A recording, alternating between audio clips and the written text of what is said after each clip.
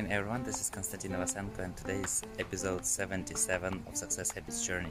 And today I wanted to talk about pleasure, and actually pleasure for the soul, because independently where we are and what situation we are in, every one of us has something that gives us pleasure, the pleasure for our soul, for our mind. So it is a good idea to practice it as much as possible. So actually, if you have something that gives you pleasure, or maybe you don't realize it, but you feel enlightened, you feel good when you do something, or when you read something, or when you think about something.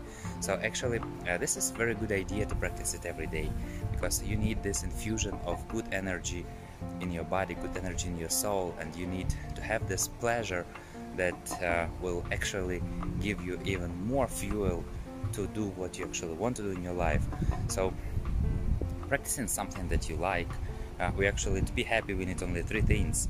We need to do some action towards our body, some action towards our mind, and some action towards our soul. So especially for our soul, if there is something that you like, that something gives you pleasure, try to practice it as much as possible. I mean, in good terms, but let's say every day for some time you practice. You like to swim in the pool in the morning, let's say, you will do it. Or you like to read some interesting book, you just go read your book and get some pleasure, and this will actually fuel your